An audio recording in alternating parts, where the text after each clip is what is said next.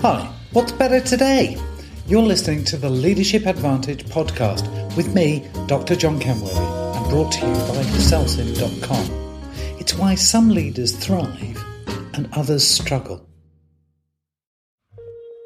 Hey there and welcome, this is John, and this week I'm talking about power.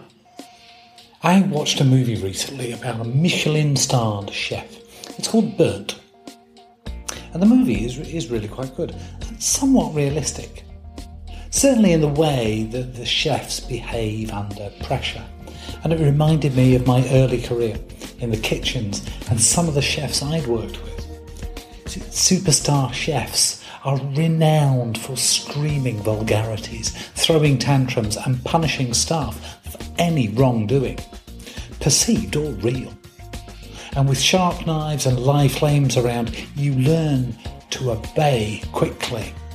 As the saying goes, if you can't stand the heat, get out of the kitchen. In my own experience, chefs use coercive power to achieve what they require, with the excuse that any other form of leadership simply takes too long.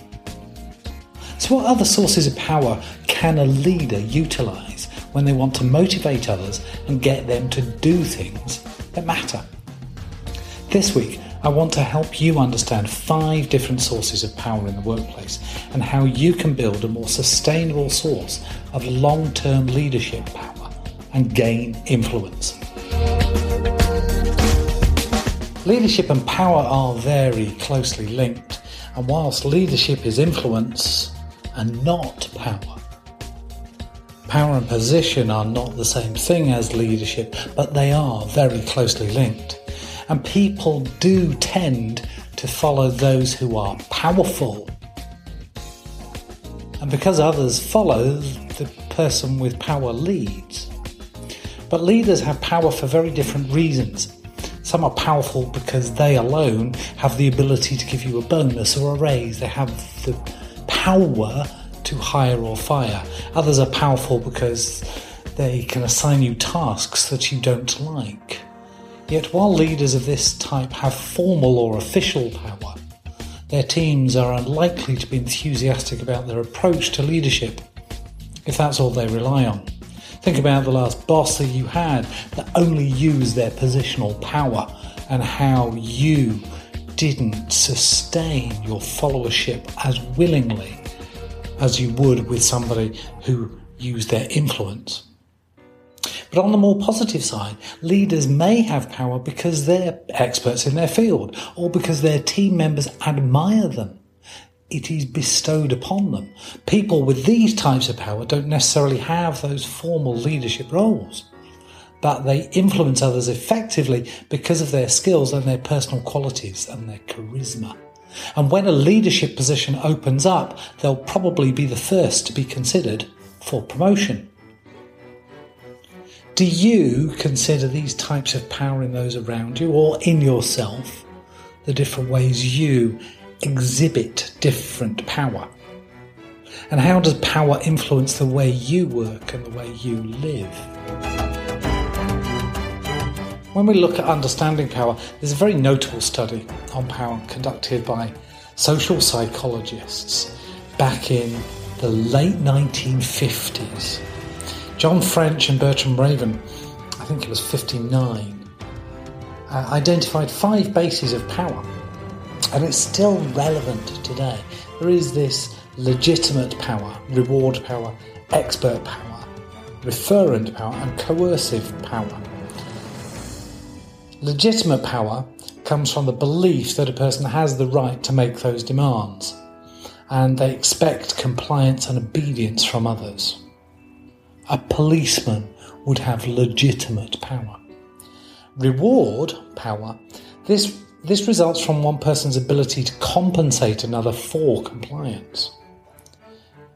And expert power, this is based on the person's superior skill and knowledge. Often it's referred to in qualifications that if you are a qualified person, you automatically become an expert in that field. Referent power, this is the result of someone's perceived attractiveness, their worthiness and right to respect from others.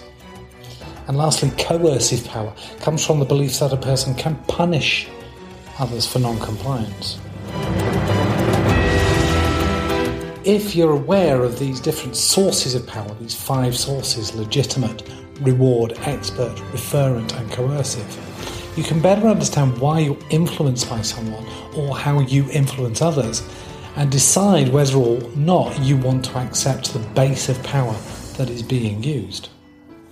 And we need to be recognising your own sources of power, building your leadership skills by using and developing your own sources of power appropriately and for best effect.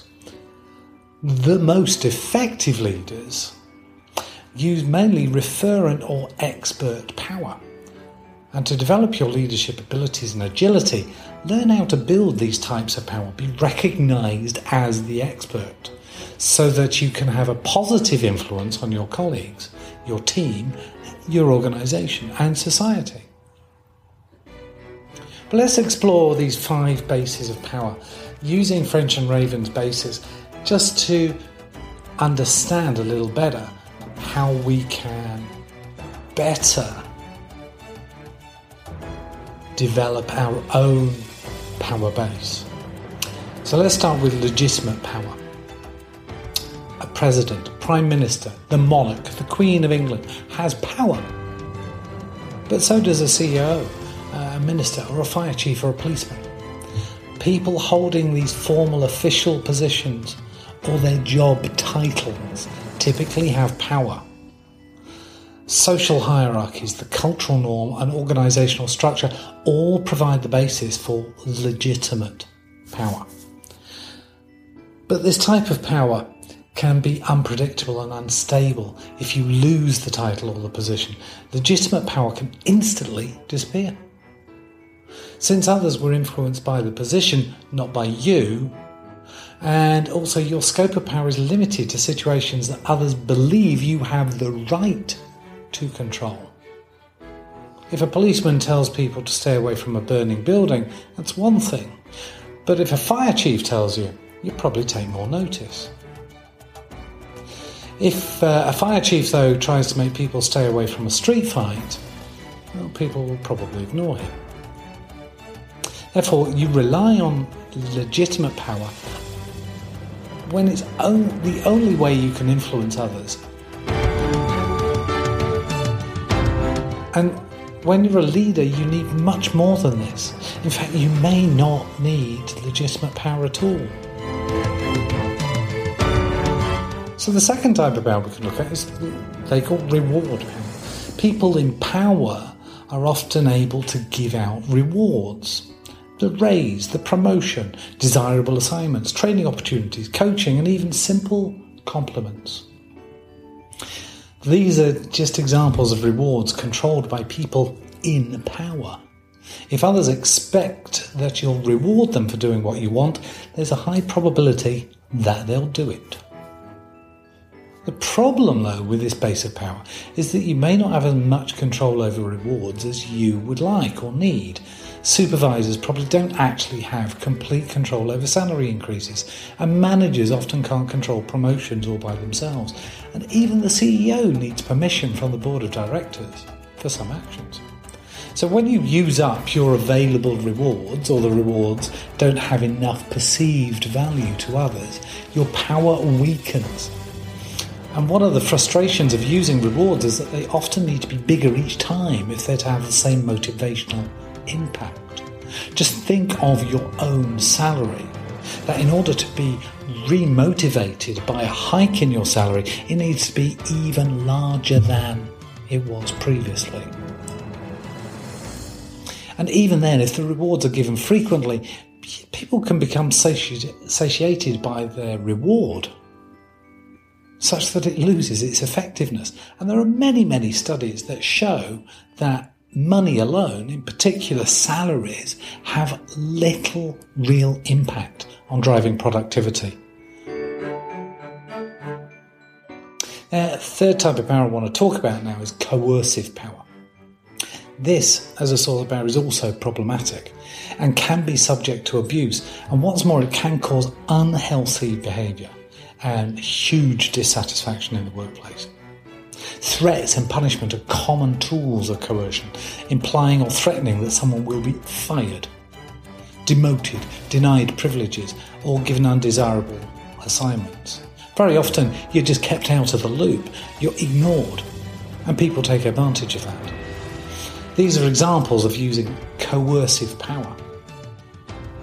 While your position may give you the capability to coerce others, it doesn't automatically mean that you have the will or justification to do so, and as a last resort, you may sometimes need to punish people.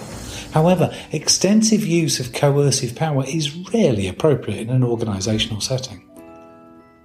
Clearly, if you rely on these forms of power, legitimate, reward and coercive power, alone, these will result in a very cold, technocratic, impoverished style of leadership. To be a true leader, you need a much more robust source of power that can be supplied by a title, an ability to reward, or that ability to punish. And this is where I'm going to talk about the personal power sources, expert power and referent power. Expert power, when you have the knowledge and the skills that enable you to understand a situation, suggest solutions, use solid judgment, and generally outperform others, people will probably listen to you. When you demonstrate expertise, people tend to trust you and respect what you say. As a subject matter expert, your ideas will have more value and others will look to you for leadership in that area. What's more, you can take your confidence, decisiveness and reputation for rational thinking and expand them to other subjects and issues. And this is a good way to build and maintain expert power. It doesn't require positional power, so you can use it to go beyond that. And this is one of the best ways to improve your leadership skills. And then there's referent power. And this is often referred to as charisma, charm, admiration or appeal. What's very interesting is charisma and charm. These are gifts that are given to you, and everybody has them to a greater or lesser extent, and you have a charisma with certain people. Just think of some people you exude your charisma to, others you do not.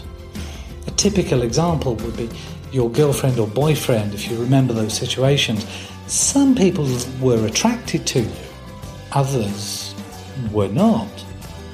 And you were still the same person. They still had that charisma, but it appealed to some people and didn't appeal to others. Referent power. This comes from one person liking and respecting another and strongly identifying with that person in some way. Celebrities have referent power, which is why they can influence everything from what people buy to whom they elect to office. In a workplace, a person with charm often makes everyone feel good. So he or she tends to have a lot more influence, but not necessarily with everyone. Referent power can be a huge responsibility because you don't necessarily have to do anything to earn it. Therefore, it can be abused quite easily. Someone who is likeable but lacks integrity and honesty may rise to power and use that power to hurt and alienate people as well as gain personal advantage. Relying on referent power alone is not a good strategy for a leader who wants longevity and respect. But when combined with other sources of power, it can help you achieve great success, particularly when you combine it with expert power.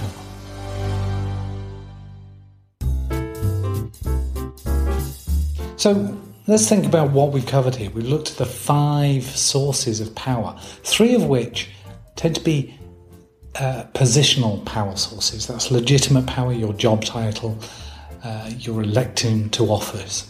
Reward power, where you have that ability to give rewards, and coercive power, where you have the power to take rewards away or punish people.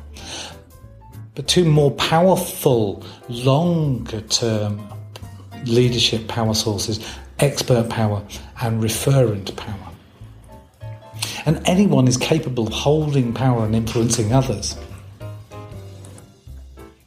You don't need to have an important job title or a big office, but if you recognise the different forms of power, you can avoid being influenced by those who use the less effective types of power. And you can focus on developing expert and referent power for yourself. This will help you become an influential and positive leader. And apply this to your life. Go through each of these power bases.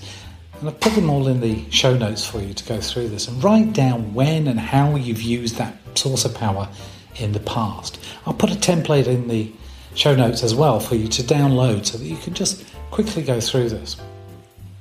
Ask yourself if you use the power appropriately.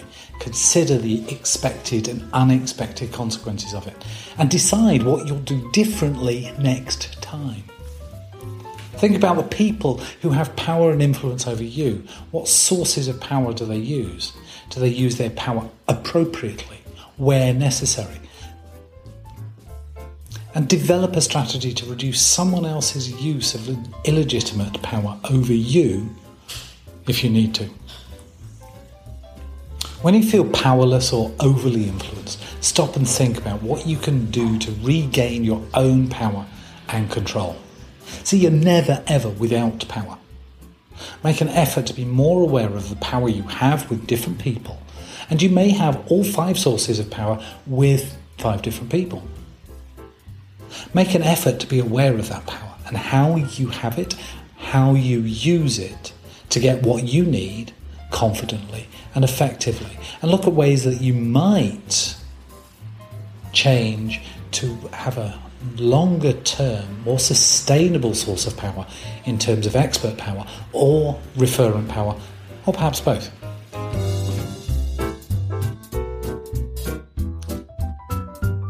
Hope you've enjoyed this podcast on power and understanding that power and these 5 different types. Let's see how you get on.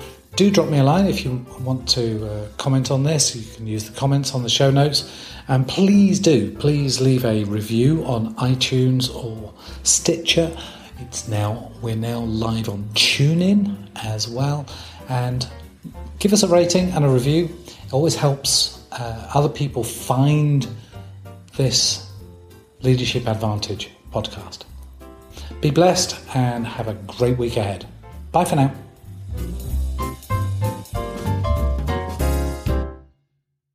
You've been listening to the Leadership Advantage podcast with me, Dr. John Kenworthy. If you'd like to find out more, visit us at celsim.com. It's why some leaders thrive and others struggle.